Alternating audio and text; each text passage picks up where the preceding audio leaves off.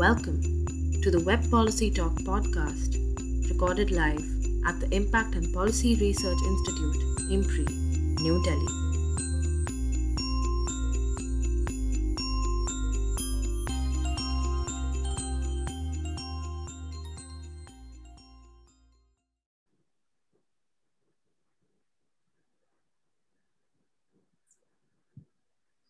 We are live now? Yes. So should I start? Ma'am, I'll introduce you, then I'll hand over. Okay. Yeah. Okay.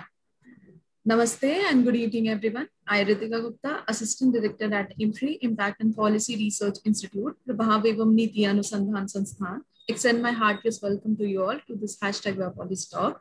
We are here for a talk series or hashtag Water and Climate on Water and Climate Change, Challenges for India. The series is being organized by Center for Environment, Climate Change and Sustainable Development at IMPRI, Tarun Bharat Sun, India Water Portal, and Parmarth. The speaker for today is Dr. Anjal Prakash. I would now like to welcome our moderator for today, Dr. Indira Khurana, who is Senior Expert in Water Sector and Vice Chair at Tarun Bharat Sun, Alwar. Ma'am, over to you. Thank you. Thank you. Ritika. On behalf of Center for Environment, Climate Change and Sustainable Development at IMPRI, India Water Portal, UN Water, Parmarth and Tarun Bharat Sam, I welcome you all, and especially our speaker for this afternoon, Dr. Anjal Prakash, on this session on water and climate. As Ritika briefly mentioned, today is the first of a series of talks that we are going to have around the issue of water and climate.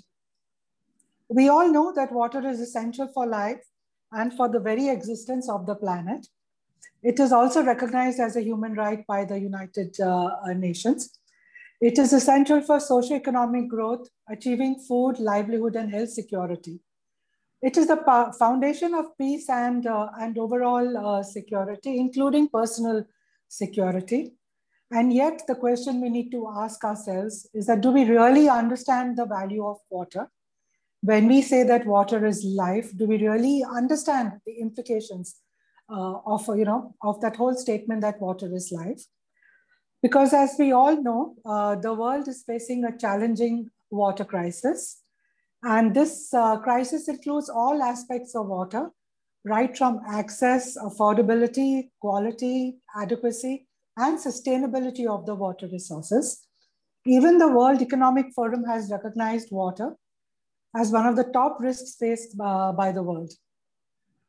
I think we all, as we are going through this trying phase of the COVID-19 pandemic, we all are now realizing that we live in an age where it is no longer possible to ignore or discount the connectedness of our action with the impact that this action of ours has on nature and on the planet. Basically on the different elements of nature, be it water, forests, land, biodiversity, etc. We are, as I said, we are living through a really devastating challenge right now. Even as we have to address the challenges that are already coming in, not trickling, but as a steady flow because of the impact of climate change, which we will need to address through mitigation, prevention, and through adaptation measures. For the second year in a row, the World Economic Forum's Global Risks Report 2021 recognized that environment degradation as the #1 long-term risk. It classifies climate change as a catastrophic link and stresses that the shift to a green economy cannot be delayed till the COVID-19 pandemic resides. As we are all aware, one major impact of climate change is going to be on water. Not is this only causing disasters and increase in what we call as, ironically, as natural disasters, namely floods, drought, cyclones, storms, but it's also going to affect the availability and the quality of water. And thus there's an urgent need for understanding the relation between water and climate and water, basically how the two are closely interlinked, how do they affect each other? And we need to do this so that we can inform, we are ourselves informed, we can inform others, so that through through literacy campaigns, we can take the appropriate decision that is required at all levels. So it is with this in mind that these organizations came together and decided that we have a series of sessions where we invite and request speakers from different areas who have experience, knowledge, research undertaken on this issue, which links water and climate, and see what the different aspects are saying, what's the evidence pointing towards, and then collectively look at what is this package like and how can this inform practice and policy. So today we are fortunate to have with us Dr. Anjal Prakash. I'd just like to introduce Anjal Prakash before I request him to go ahead with his presentation. Anjal is from the Indian School of Business, and he will be speaking to us on water and climate change, challenges for India. Anjal currently holds the position of Research Director and Adjunct Associate Professor at the Indian School of Business in Hyderabad. He's also worked with the Teddy School of Advanced Studies, and he has earlier been associated with ICIMOD, and he has also been the lead coordinating author for the IPCC Special Report on the Oceans and Cryosphere in a Changing Climate. He's also a lead author in the chapter on city settlements and key infrastructure in the one of the working groups of the IPCC's second assessment report. And he's also nominated as a member of the Gender Task Force of IPCC. Sorry. Anjal has more than 2 decades of experience on working on water and climate issues, and a strong focus of his has been on gender, which we really excited to learn about. And he has authored several books on water, sanitation, and climate change. And he also writes several opinion pieces in various newspapers. So without further ado, I will invite Dr. Anjal to go ahead with this presentation. Over to you, Anjal. Thank you so much. So let me just load my presentation. Thank you so much, Indra, for this generous introduction. One thing you forgot to introduce about is that I have been trained under you. So you were my boss and a very good colleague. So I've a lot to learn from you, Indra. So that is something I really missed. Thank you. Yeah. So yeah, thank you so much, and I'm glad to present. What I'll do is that there are 2 key aspects of my presentation today. Next 10 to 12 minutes, I'll cover as part of IPCC special report on oceans and cryosphere. I'll just present what are the key global outcomes of the report, and then second part of my talk will be on what implication it has on India and especially for its water resources. Then we'll get into a question and answer. So this is a special report. So between the 5th assessment cycle and the 6th assessment cycle, which is presently going on, IPCC came with 3 special reports. Now, special reports were short-term reports. So this report, which was actually focused on the issues of 2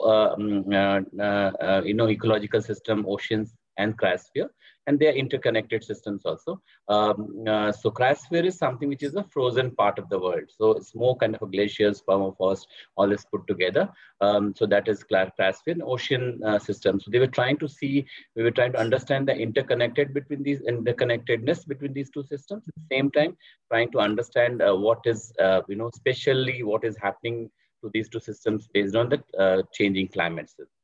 This is a report which is published in 2019, about a year and a half before.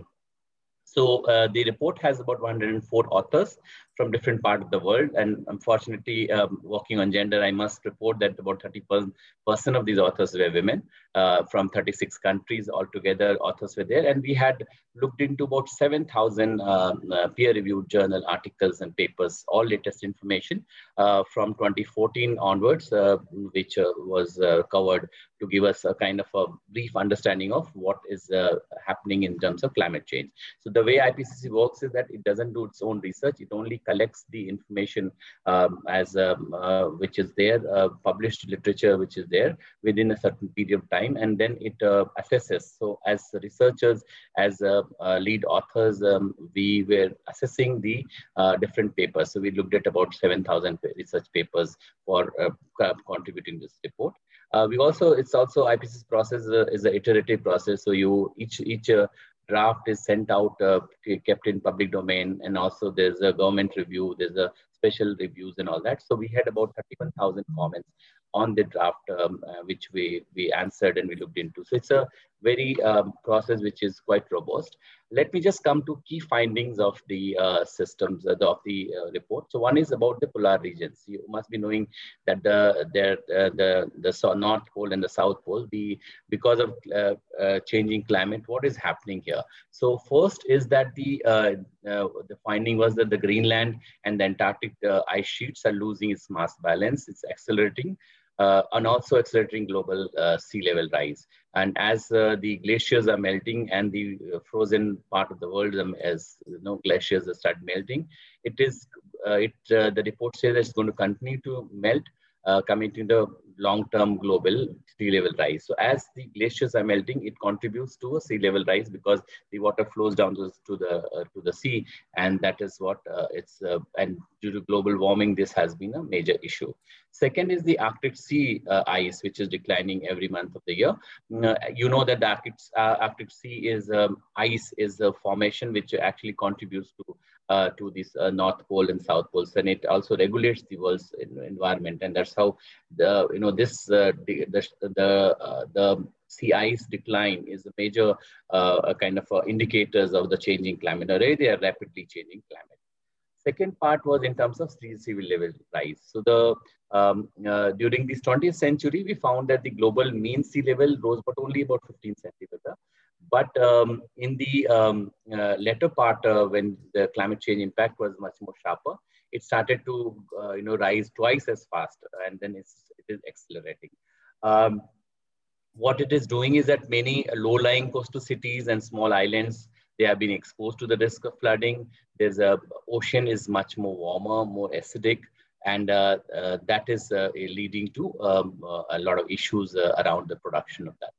So if you see changes in the ocean system, we find that about 90% of the excess heat in the climate system is taken up by the ocean. Ocean is warmed about 0.8 degree from the pre-industrial time, that is 1880 around, and then so that warming up actually contributes to two things. One is that the fish production is declining globally because of the warming of the oceans. The coral reef and other things, which is very important part of the ocean system, they are also being affected.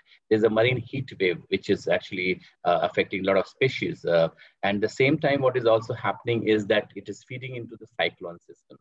So cyclones are expected to be more frequent, more severe, and the impact is going to be much higher. And we are already seeing in India. When I'll come to India, I'll just explain to you how is it impacting these systems. In terms of marine system, again, the shift in fish production, then you have this, and which is the seafood production declining, which has a risk to nutritional and health and food security issues. Also, there's as you may have seen, there's a lot of pollution issues in the oceans. All the plastic that we are not treating, it is going to ocean, and that's also creating a lot of issues. And it is impacting in fishing community. There's a huge coastal line of people who actually depend on fisheries for their daily survival. Their life is threatened. Let me just come to what can be done. So I think the first thing is that we need to highlight that these issues are to be taken as urgent issues. So that is what we have to prioritize in terms of the timely, ambitious, and the coordinated actions. So one is that both these systems are interrelated. We need to also have understanding of how are they interrelated. Same time, we also have to take action. And that is one part that I would like to emphasize on, looking at how we can empower local people, communities, and the government to tackle these issues. So one portion is to keep highlighting the issues as it comes along, but it also leads to some kind of action at the local level. And I think one portion which is also important is about education and literacy, climate literacy part of it, that we need to make this information available to the local people, to as many people as we can, so that we can take coordinated action on that part. Let me just quickly come in terms of what are the implications of this on India. If you see, This is the picture of Himalaya. So Himalayan region, the Hindu Kush Himalayan region is about starting from Afghanistan. It covers about 8 countries and all the way goes to Myanmar.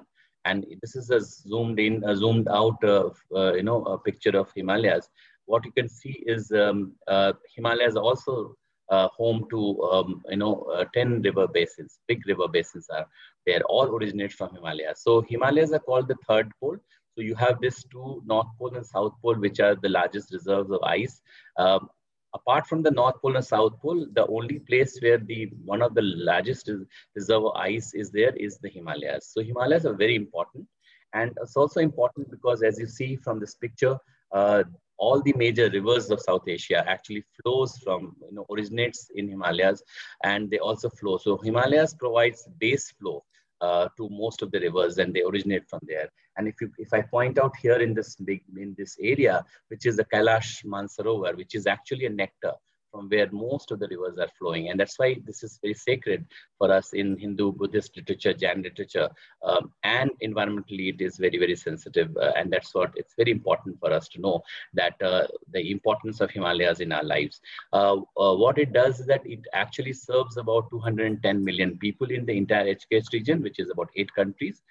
If you take the downstream areas, and if you see the light blue color here, which is the downstream areas included, it serves about 1.3 billion people in terms of river system. So you have the major rivers in India, Indus, Ganges, and Brahmaputra.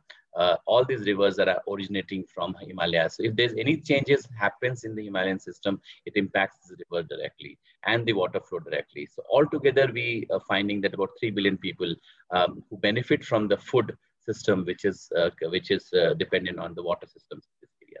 So very, very important. There are about 54,000 glaciers in the Himalayan region, and very few of them are actually being monitored. And that's another issue probably we can discuss sometime later on terms of the glaciers monitoring and impacts on. And we have covered some of these things in our last discussions when Indra was coordinating that part. Let me just come to very quickly on 2 slides, and then we'll open it up for question and answer. One is in terms of the key implications of the Himalayas. So as I said, there are 10 Himalayan, for India, there are about 10 Himalayan states, 2 Himalayan territories. Altogether, about 86 million people live in those areas. That's something which is directly impacted. So any risk which is there in terms of the glaciers, you must have heard about the glaciers catastrophe that has happened very recently in Uttarakhand. All these issues are directly, so the high risk zone which is there in Himalayas due to climate change, the glaciers declining, the decreasing of retreating of glaciers has an impact on that one. So that's and altogether about this 86 million population is going to be increasing to about 110 million. So that's the direct impact. What we also found, and this is not the other reports that is showing us that about if we go about 1.5 degree of global warming, this is going to be 2 degree for Himalayas.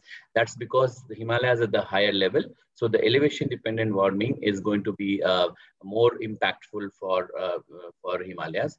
And the one projection is that if the same rate in which we are doing the business as usual scenario, which is going on, we'll lose about 2/3 of the glaciers, but 64% of the glaciers will be lost by end of the century. And actually a lot of these things are already been seeing now. And that is something which is going to be, because Himalayas are the reserve for fresh water, right? So it's reserved in the form of an ice. And that if it impacts, it started, retreating, then it will impact the water flow in the centuries to come. So what happens to Himalayas will affect about 2 billion people altogether living in Asia, all across Asia. And that is something, it's a huge number. So it's a huge number of people who are dependent on Himalayas. Let me just come to the coastal areas. And if you see about the sea level rise is about, as I said earlier, globally, it is for 15 centimeter. It's rising about 3.6 millimeter per year, and also accelerating. And that means that, India, which has about 7,500 kilometer long coastline, it has about 9 coastal states, 2 union territories, altogether a direct population about 560 million people, and about 200 million people are directly affected. So this, if you take the first 10 kilometers from the coastal line, about 200 million people are directly dependent on them. And most of them are actually one of the poorest because they are fisherfolk people, fisherfolk, and then they're dependent on the sea for their livelihood. Second poor part is, as I said earlier, the ocean is more acidic, it's more warmer, and it feeds into more and more cyclones. And the coastal cities like Mumbai, Kolkata, Chennai, Goa, Vizag, these cities are at a much greater risk. And you must be, whenever you hear anything about new cyclones coming, you will understand that these are also climatic events because it feeds into from the global warming process. The sea is actually a carbon sink. So it absorbs a lot of carbon, which is put in the atmosphere, and it's in that process it's becoming warmer and warmer, and then it's feeding into the cyclones. So this is my last slide. I want to just focus on what can be done, and because there's a lot of problem identification that we already know what the problems are, what can be done. And I'll try and slate out some programs, some issues which could be discussed further. So I'll very quickly go through them. One is definitely about climate proofing our development program. So our development programs have to be looked into from the climate lens. And that means that, we have to map the high risk areas. And then, we have to tune in our development program according to the risk zone in which they fall in. So if the coastal areas development program has to be different than Himalayan development program, or for a drought reason, it just has to be very different, where heat waves are the most prominent one. Second is our infrastructure is not tuned to climate change process. If you see 2 days of big rain in Delhi, Mumbai, or Hyderabad, it drowns half the city. That means our infrastructure is not resilient because it has not been able to, it's not designed to have 200 millimeter of rainfall in just 3 days. So that is where we have to look into the future. We have to see the projections of the climate scientists and then make our infrastructure climate resilient as much as possible. All foolproofing is not being possible, but at least the extent of this, whatever possible can do. Third is we need to have a much better early warning systems. I think the weather part of it is important, but for example, the glacier avalanche that has happened in Uttarakhand, we were totally caught unaware because we had no very limited early warning systems because the glaciers were not monitored. So we need to have much more ways in which we have to, look into the early warning system. Then we also have to see what are the institutional innovations that we have to tackle disasters and resilient livelihood practices, because first thing it does is it affects the livelihood areas. Then we're looking at sustained and long-term monitoring programs, sharing our information, because these are some of these ocean systems or the glacier systems are shared systems. So I was talking about 8 countries sharing Himalayas. There are more than one countries sharing the ocean resources and things. So you have a shared resources. So these has to be, the data has to be shared. So we have to have much more international or regional cooperations to see what information that we have that we can share with others. And the last part is definitely have to be mitigating our efforts, but you also have to adapt. That's because mitigation is a long-term phenomena. If you stop everything, climate change will take 30 years to fix it. So that means we need to really adapt ourselves as much as possible. We have to adapt ourselves. So here I'll end my very quick interjections here, and then I'll go over to Indira in case she has any questions. Yeah, I'll stop sharing, Indira, here. Thank you, Anjal. I think it must have been a challenge for you because given the kind of number of papers and authors, and the comments, to all that information together to put it succinctly, briefly, and simply in a few slides. I think that's an art, and that takes time, and actually you have to think through that. So thank you very much for putting it all together for us. And just a quick comment. I really liked what you mentioned about the spiritual connection with the Himalayas in different religions. So I think we need to leave the religion part aside, but there is a certain logic, science, why spiritual, and spirituality, why you look at the Himalayas as kind of sacred. So I think that's and once you can make that spiritual connection with people, I think then it's, then there's more linkage, and then more people want to do, to make the changes that are required. So I just have a few questions based on the presentation. And from what you presented to us, we have like millions of people who are going to be affected, right from the Himalayan states, but all the way down to West Bengal, and then we have this coastline. A number of people residing in the coastal area. So it's a huge impact that's going to be there. Already in a scenario where we are struggling with meeting the water demands of different sectors. I just wanted to check with you that could you expand a bit more on what is the impact of the declining glaciers on the Himalaya? Because I do understand that if it melts at a faster rate, we're going to have more water in shorter periods of time, and then eventually we will end up in a scenario where there is hardly any water left in the rivers, which are already affected. There's hardly any flow because of the development projects that we are doing. We also know that there are reports come in saying that surface water bodies in the Ganga basin are drying up. There's also rapid depletion of the groundwater in the Ganga river basin. So this whole connection between surface and groundwater, and now with this thing about melting glaciers. So how do you see that?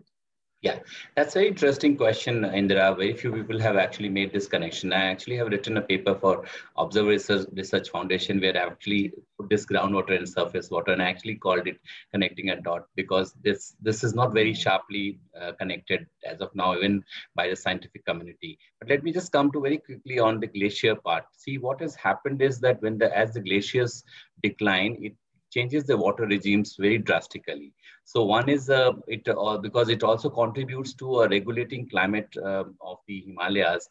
What happens that you have, the monsoon patterns are going to as affected. So when you need rain, you will not get rain. When you don't need rain, you have the kind of in excessive rain, what in Hindi we call Ativristi and Anavristi. So अतिवृष्टि हो जाएगी, अनावृष्टि होती है. So इसमें what happens here is that one major thing what I see is that the flash flood comes. The kind of a glacial avalanche that you see is a very rare event, but flash flood comes, or the flood comes every year, almost, Bihar and Brahmaputra regions. If you see northeast, especially Assam, all these areas get flooded, and that's because the river systems have been disturbed to an extent that it is very difficult to predict what is going to happen next. That's unpredictability of a part is what climate change brings in. Uncertainty, unpredictability. And that is can do least about, because what you can do is that you can only, when I'm saying adapt, that means that you have to improve our systems of information, knowledge, and share of this knowledge so that we can reach out to a larger number of people, because you can't control the system which has already been broken. So that's one part of it. Second is that as I said, the the glaciers are providing base flow for the rivers, and depending on different rivers, but for example, Indus River, it has a huge number of about 30 to 35% of the water actually flows in the Indus River that actually come from the glaciers melt. But if they started melting faster in a different way, then it affects the river system, and people are living downstream are going to be directly affected. Similarly, in the Ganges region, most of the water flow in the river comes from the precipitation that happens downstream. Much less comes from the glacier flow, but the glaciers are the one which gives you a kind of a flow from the underneath. So it also groundwater systems in the form of springs, for example. So most of the Himalayan region, especially in the Indian Himalayan region, or otherwise also, spring is the major source for drinking water. Now you work in that space and you know how important it is so you can see large river flowing down, but you can't access the water because your source of water is spring. And that is a system which is a very interconnected system within the surface groundwater system. And if that spring declines because of the change in the water regime, you will have a huge problem. And we still those issues are at play. So very quickly, these are the major things. The floods will be there. The spring drying is happening all over, and the other kind of change in the water regimes of the rivers. So I think from what I'm hearing from you, Anjal, I also think that this also links to your question of building resilience and also adapting, is that we tap into the traditional wisdom that this country had of basically catching water where it falls, of conserving water through small eco-region specific water conservation measures, so, and which actually serve both purposes. They can kind of handle the flow if there is a flash flood. If you have structures ready and waiting to, to absorb some of that water, then that intensity of that flood can also reduce. True. And that also influences the dynamic balance between the groundwater and the surface water. And you can get the water available when, when there is no water available. Because in Bihar also we keep hearing that, "Arey, baad aayi and ek mahine baad se arey sukha pad gaya." So this, I think we just need to again and again reinforce the need for going local and looking at water conservation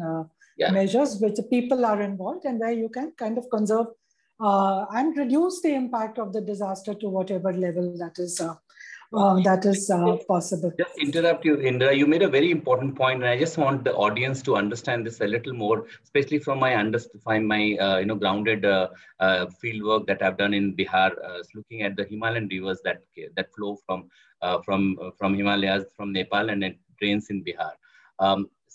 In Bihar, the ancient system, and when you mention this ancient system of water management in Bihar was that when the water used to flow, when this kind of floods used to come, or the excessive water used to come from the Nepal region, there was this whole connection of how water from the rivers, it will connect to small ponds. So each villages in Madhubani district, for example, there are numerous ponds, and they call it khal. Null and the Khal systems are there.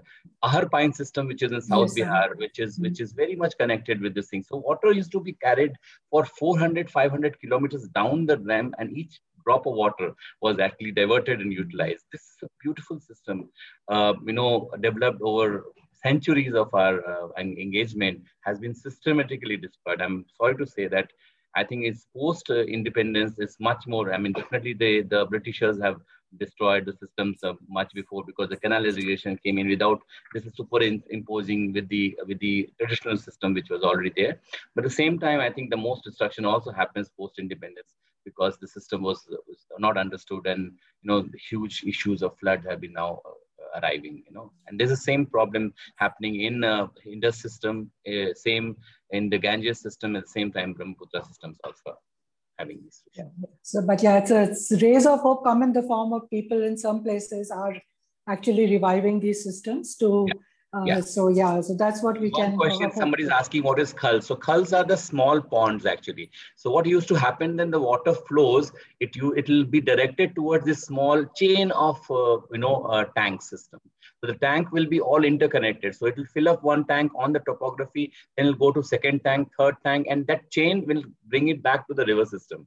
It was a beautiful design system, and that is very similar to what we have the tank systems of South Asia, which is South India, which has been designed. So in Telangana, in Andhra Pradesh, Karnataka, a beautiful system was there, but we systematically destroyed. We took each one of them and destroyed them to an extent that is beyond repair now. And Indra has worked quite many years on these issues. So, yeah. So coming to one of the recommendations you made, that was looking at to have climate resilient infrastructure. I think that's what you mentioned. And I think I want to check with you whether this is what you had in mind. Say, for example, now we know that in urban areas, there's a lot of, because of the so-called pressure on land, so a lot of the catchments of lakes, of ponds, they are being encroached upon. You make ponds are like converted into dumping areas so that it becomes useless. And then gradually the real estate mafia takes over that, and then you have construction. So I think keeping that in mind, to see that the natural drainage channels that exist in a particular urban area, maybe we can actually relook and see how much of that we can kind of reclaim, and see at least in the future we don't engage in this kind of activity anymore. And Anjal, we'll be happy to know that there are lots of people within India who are working with rivers, especially in urban areas, but they're trying to protect the river in urban areas. And when we say protect the rivers, that means they're trying to look at the catchment to prevent pollution coming into the rivers, and also looking at protecting the catchment, because these are the systems I think that will come in use when, like you said, that दो बूंद पानी नहीं हुआ और दिल्ली में flooding हो गया. Also, Delhi government had started something some years ago of looking at, when there's a lot of water in the Yamuna, when it's flooded, you have these structures which absorb, because it's got a sandy bed. So you absorb the water, which then can be used to provide a base flow to the Yamuna. So is this something that you had in mind when you were talking of resilient Yeah, so infrastructure? this is included actually. This point is included, but I'm also Okay. saying that because the drainage system is pretty old in in most of our cities, the new drainage systems have not been laid out or has been partially laid out, and we don't have Indra, all these years, and I'm sure you will agree with me, is that we, with all the effort, we have not even made one city fully sanitized. So we can't, claim that, okay, this city, even if however small it is, it's fully sanitized and it has all the drainage channels intact. And that is a problem of our urbanization, that it has been very haphazard and it has been also not very, one is not able to, so there was no urban planning which has informed this whole process. So it is the engineering-led process, and it's like an easy solution, and that is a major issue. So apart from what you said, I would also add that the drainage infrastructure, the other infrastructure that is suited to adapt to climate change, especially in urban areas, we need to adapt to that one. We need to get into those issues. So I have many questions, but I'll just ask one last one because there are certain questions that have come from the people who are with us. And that is two actually.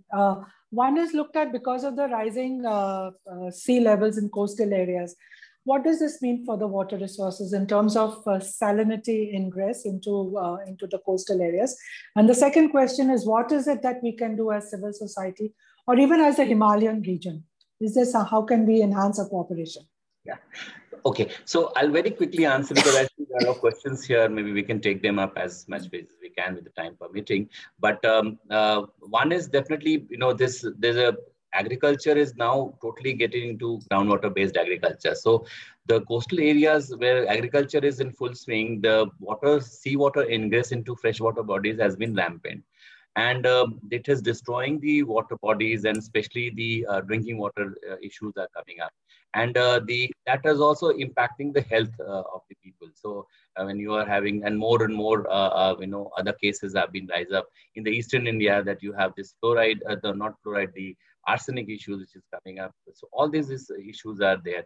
But salinity has its own problem, and that is something that we know sea level rise is actually contributing. So climate change is a force multiplier. If your systems of environment management is not intact, it is only going to intensify those systems, right? So in this case, in the coastal areas, they already have rampant groundwater destructions, extraction which is going on. Seawater is already intruded. On the top, there's a sea level rise, accelerated sea level rise. That is going to infuse it. So how will you stop it?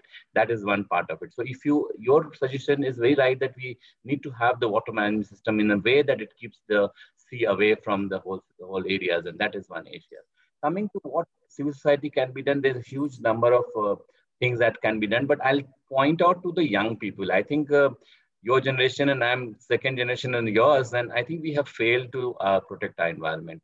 I guess now I'm almost 50, and I think that I have only 10 years of professional life left, and some more years maybe to do things voluntary. But I put a lot of space now, weight on the young people who are in early 20s, who are in, these are the people we need to galvanize. I think there's something that we need to really do.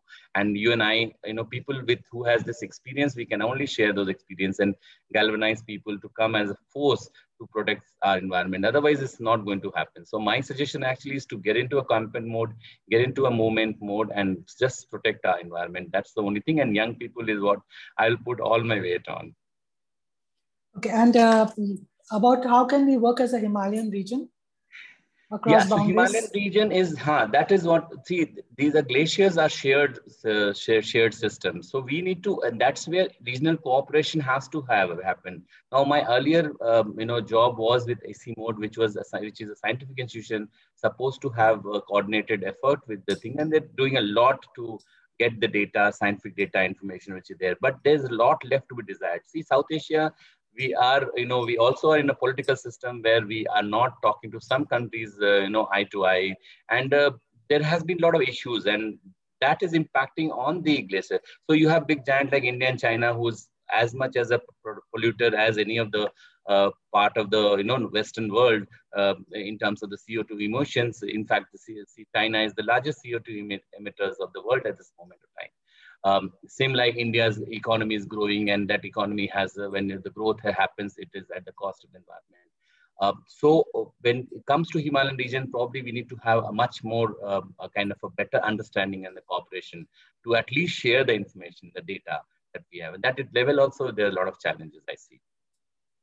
I think that's where civil society can, track to diplomacy, something. Absolutely. People I think to people connection can. A lot of work actually happens there. Okay, so let's just go to some of the questions that were there. Anjal, several of the questions were around the Jal Jeevan mission. It's like, what are the major governance challenges in ensuring clean drinking water in cities? How will the Jal Jeevan mission ensure that no household suffers from poor quality water? There was also a question on what is India doing to stop glacier melting? Yeah, okay.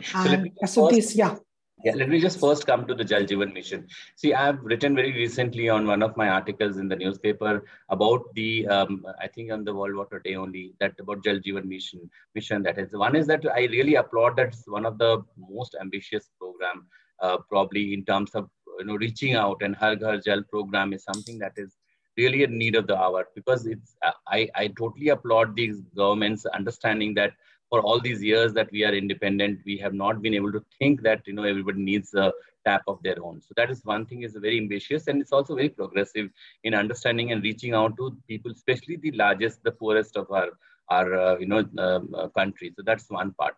The challenges that I see here is that one is that the mapping of the district based on the priority district, for example. I had written that, we need to map, because this is based on the groundwater exploitation index, but that has the data which has been, that's the only data. But here, what I'm also saying that because the looming climate crisis that we are seeing day in and day out, we also need to map it on the climate risk index. And if you superimpose these two, you will be able to get a matrix of which area and how do we suit technology. And I'll give you one example that, accessing water, for example, in Himalayan regions, from a spring source is very different than accessing water in Telangana, which is through a pond source and this one. So the source sustainability aspect, the integrated understanding of how water will be sourced and supplied, that part is something that I think we need to strengthen. And I think each one of us are responsible towards that in terms of reaching out to the government and, sharing our experiences on that part. So I'm not holding them accountable, but at the same time requesting that this could also be one areas in which we can work further on this one. So that will be my take on the Jal Jeevan mission. But I really see it a very ambitious program, but it also needs to protect the source of the water, because that's the sustainability part is very important. What was the other question? There were three around. How will you ensure, what are the governance issues in ensuring safe drinking water in urban areas? Yeah, urban areas, this system is very different than the rural areas. In the urban areas, what my personal experience is that, again, there is no one city that we have brought in 24/7 water supply. And then a lot of these things are dependent on tanker mafia. Now, about 5, 6, 7 years, I've done a study back in Hyderabad, and I looked at the tankers, which is, the calculation of the tankers, which was done. About half of the city, Hyderabad city, is actually unserved. And especially the new areas, the high-tech cities and all that, now the water, Manjira water and the water is coming. But 10 years before, 15 years before, when the city was being developed as an IT hub of the world, water sanitation issues was not the priority. And what has happened is that it has drained the peri-urban water resources, because all these big housing societies, all the IT companies actually sourcing water from the peri-urban areas through tankers.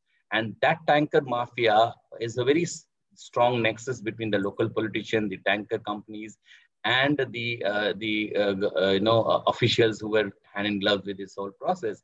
And that has drained out the lot of peri-urban water resources. At for cost, but only few got benefit, because these are shared resources.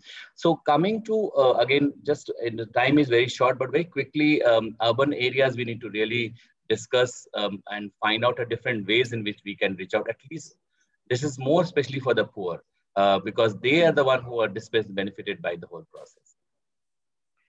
So there's a question, Anjal, one of our viewers, Edward Walter, I think he's saying that he wants to work on water. So you inspired some youth apparently in saying that they take on the mantle from us and do a better job than what we have done, I think. Absolutely. In spite of all our efforts. There's also another question around indigenous knowledge. I think you answered that when you spoke about the tanks of South India and when you spoke about the systems that existed in Bihar. Here, I want to check with Simi, are there any questions that have come from Facebook or anywhere else? Quickly, we can put them across.